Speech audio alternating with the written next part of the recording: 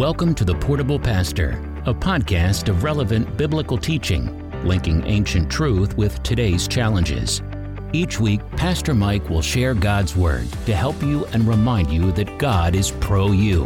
So download the outline from fbcclover.life and get ready to hear today's teaching. Here's Pastor Mike. Well, hello everyone. Thanks for joining the podcast today. I hope you're having a great Christmas week, a week leading up to Christmas, where you can spend a lot of time with your friends and family, the ones that you choose to spend time with. I knew a guy that said one time the prettiest lights at Christmas were those tail lights going up the driveway. So either way you go with it, I hope that you're having a great week. Well, today we're going to begin a study of the book of Matthew, and we've entitled this study Matthew in Review. Now we will proceed slowly through this gospel account. We're going to attempt to glean from every second of the life of Christ and the events that occurred while he was on earth. I'm not sure how long this study is going to take for us to complete. Throughout the year, we'll take breaks periodically and recognize seasons and events. But this book will be the focus of our attention for the better part of next year, if not all of it. Now, the events in the Gospel of Matthew, They take place after 400 years of silence by God. There was no revelation, no prophecy, no miracles during that time. It was a time when God seemed extremely distant from Israel.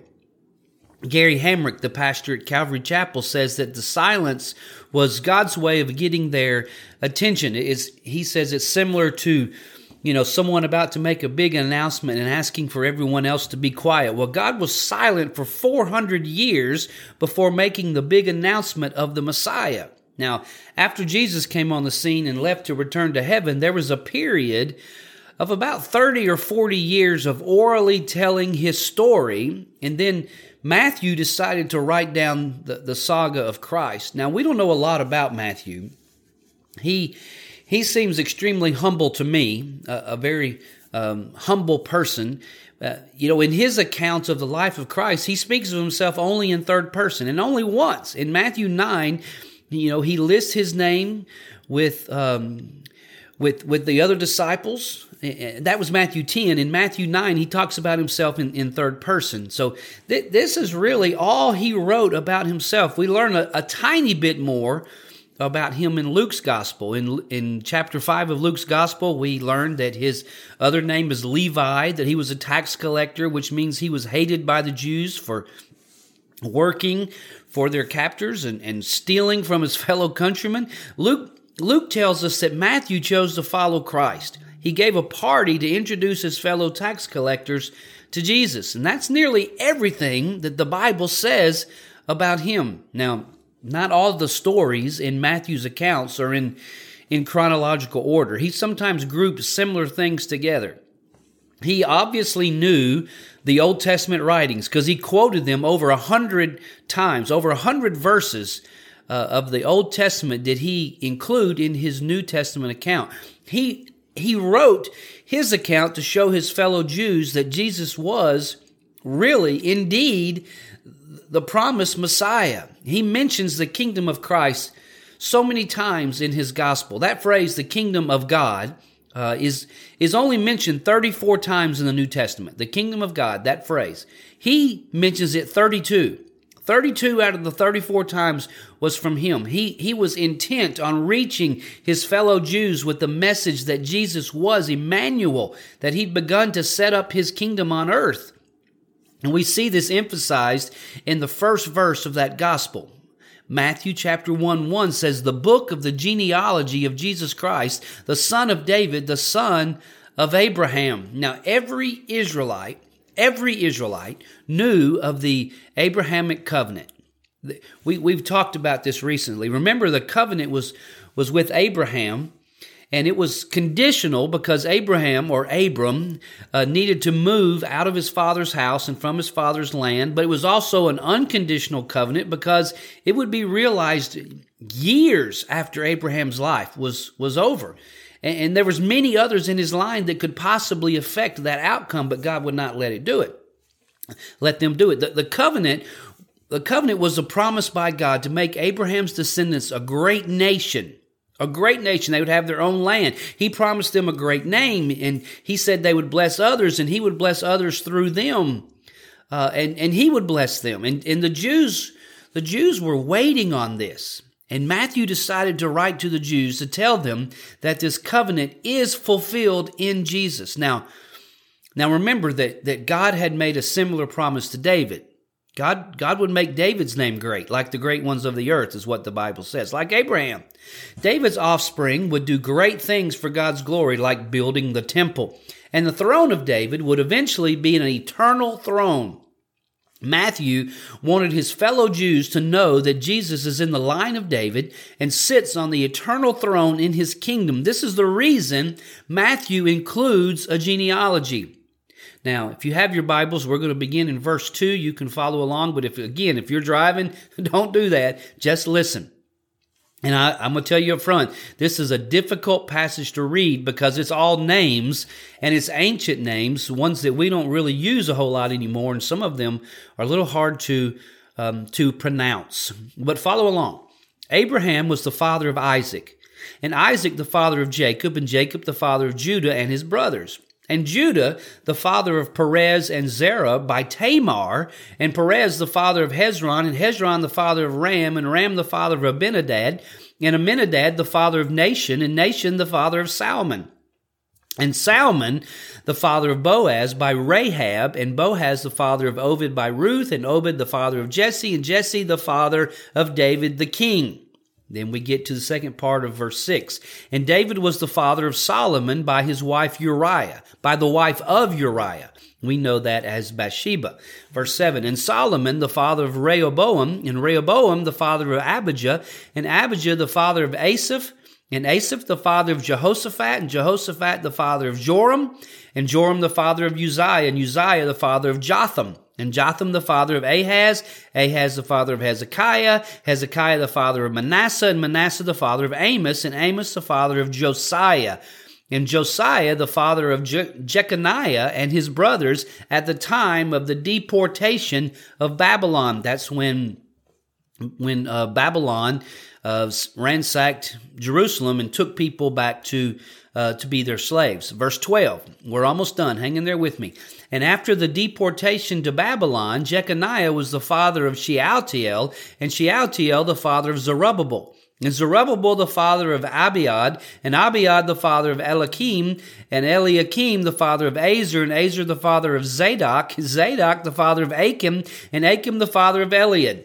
All right, you hanging with me? Verse 15. And Eliad, the father of Eleazar, and Eleazar, the father of Mathan, and Mathan, the father of Jacob. And Jacob, the father of Joseph, the husband of Mary, of whom Jesus was born, who is called Christ. I told you there's some difficult names in here. Verse 17.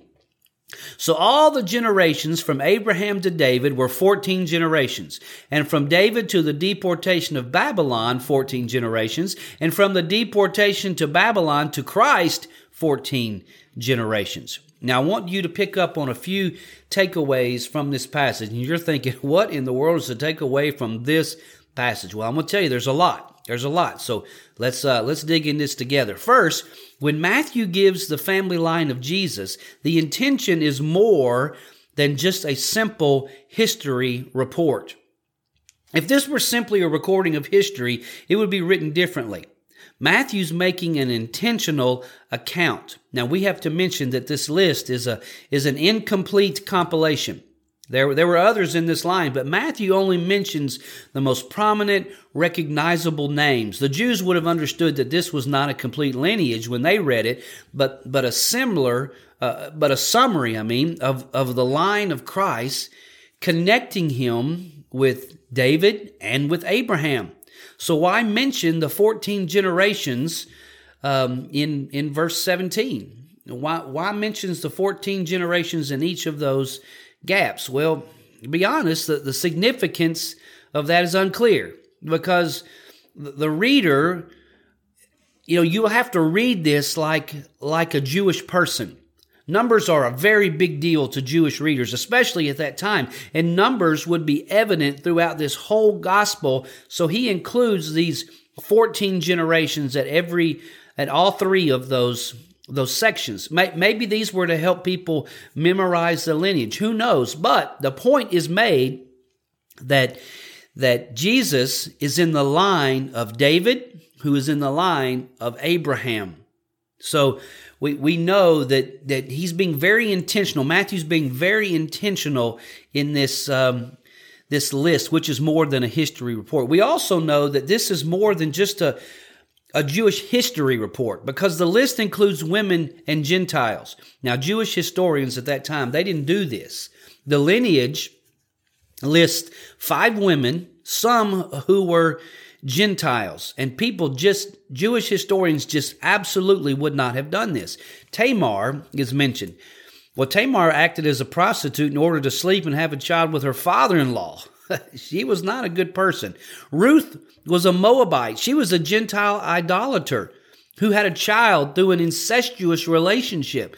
Rahab was a Gentile prostitute who was a traitor to her own people.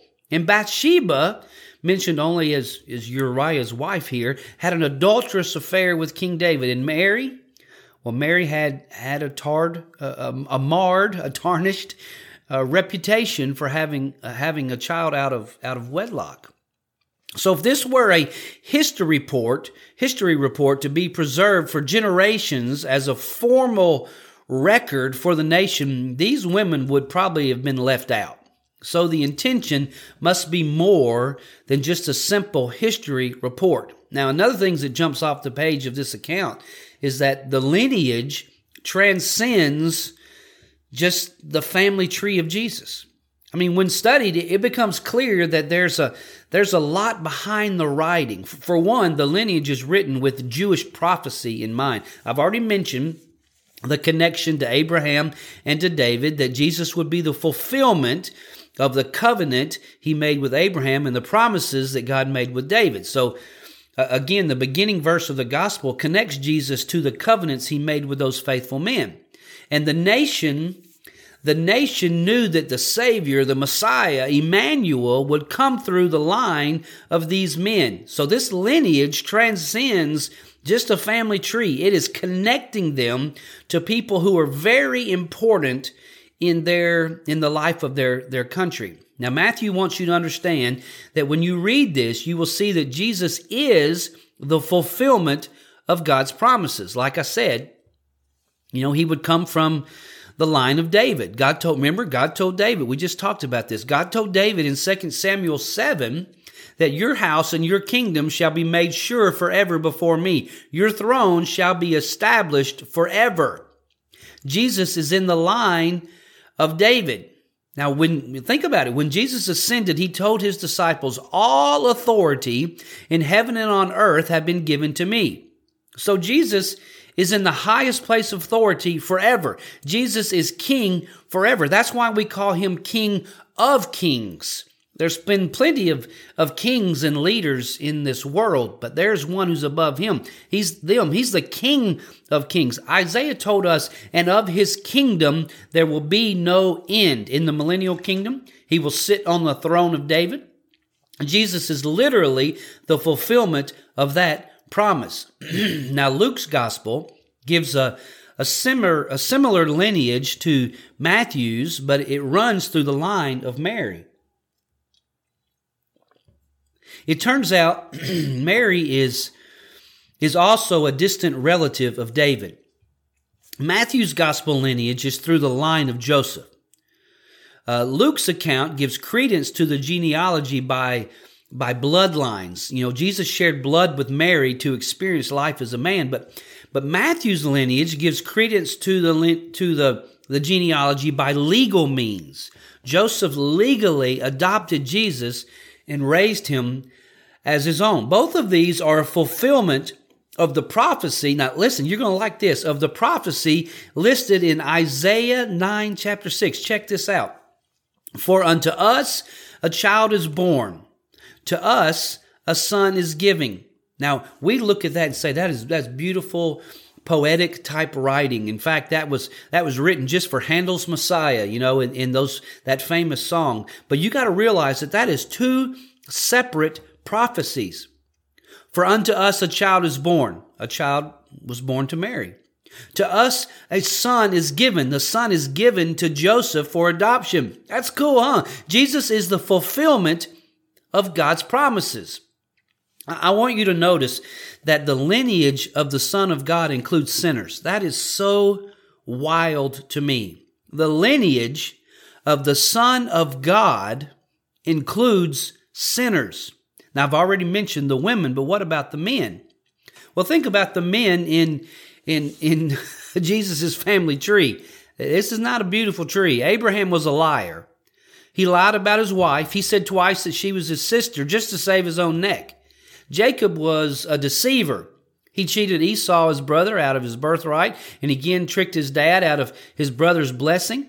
Judah was a womanizer who slept with his own daughter-in-law. David was an adulterer. He was a murderer. Solomon was a wise man, yeah, but he was an idolater, and he was quite a Romeo. He literally had 1,000 women that he could choose from which he could choose to sleep with every night. Rehoboam was so divisive, he divided the nation into two parts. And Manasseh was evil. He sacrificed his own son to a demon. Look, this list goes on and on. Jesus had an egregious line of sinners in his family tree. His tree was jacked up. You might say he was from Louisiana. I'm from Louisiana. I can say that. Let me just say that our family trees don't have a lot of forks in them. Just saying it that way. So let's review. So the intention of the lineage is more than a simple history report. And the lineage transcends the family tree of Jesus. But I want you to recognize something else very, very important in this passage. This list gives us hope. You're like, what?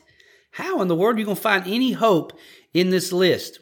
Well, I want to tell you it does. And by us, I'm talking about Christians. We Christians. Christians who sometimes sin. The difference between a Christian who sins and a non-Christian who sins is that we hate it. Christians hate it when we sin. So we want and we pray that God will make us to get better at avoiding our temptations and our sins. We hate it, right? Well, listen, God can use you to accomplish His holy plan even when you sin. I'm not condoning it.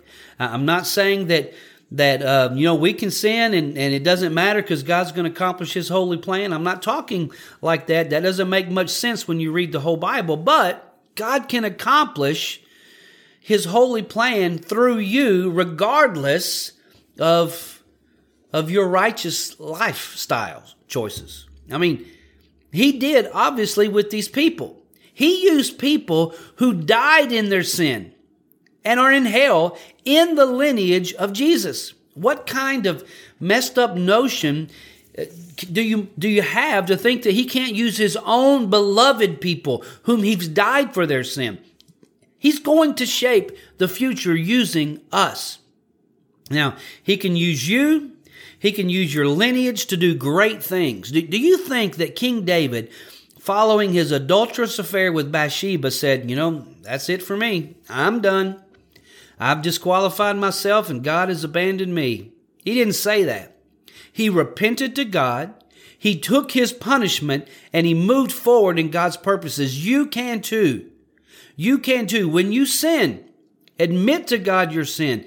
Ask Him to help you to turn from that and never turn to that again. Take your discipline, take your punishment, and move forward. God can use you to accomplish His holy plan.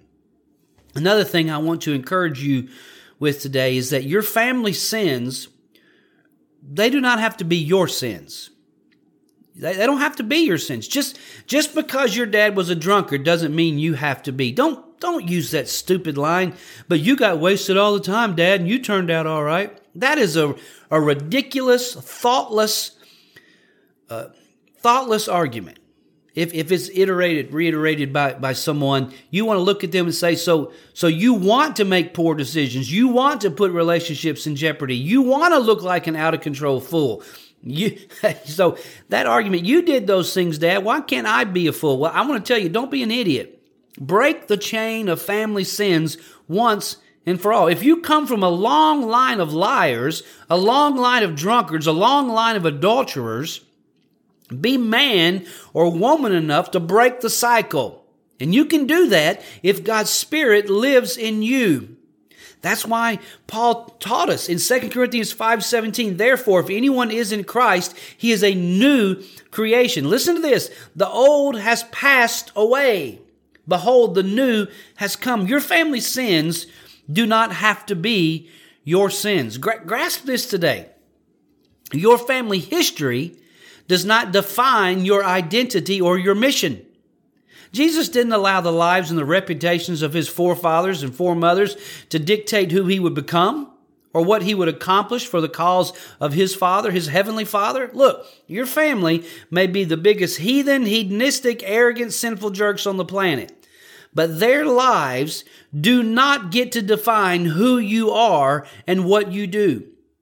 Yes, you can love your family and not participate in their lifestyle.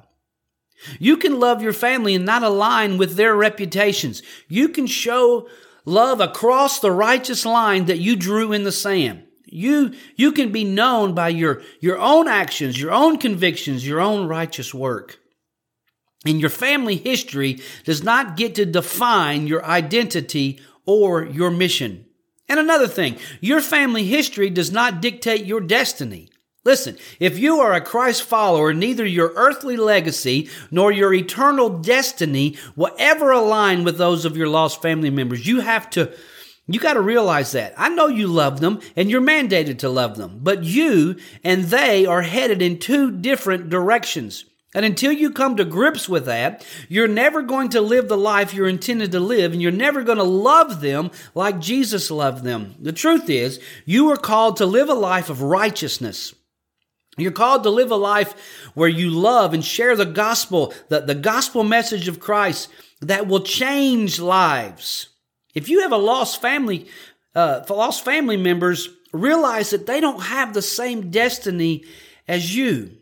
And when you draw that line in the sand of things that you're not going to do, I am not crossing this line, and you're able to continue to love them, you're loving them with a deeper love than you could possibly imagine.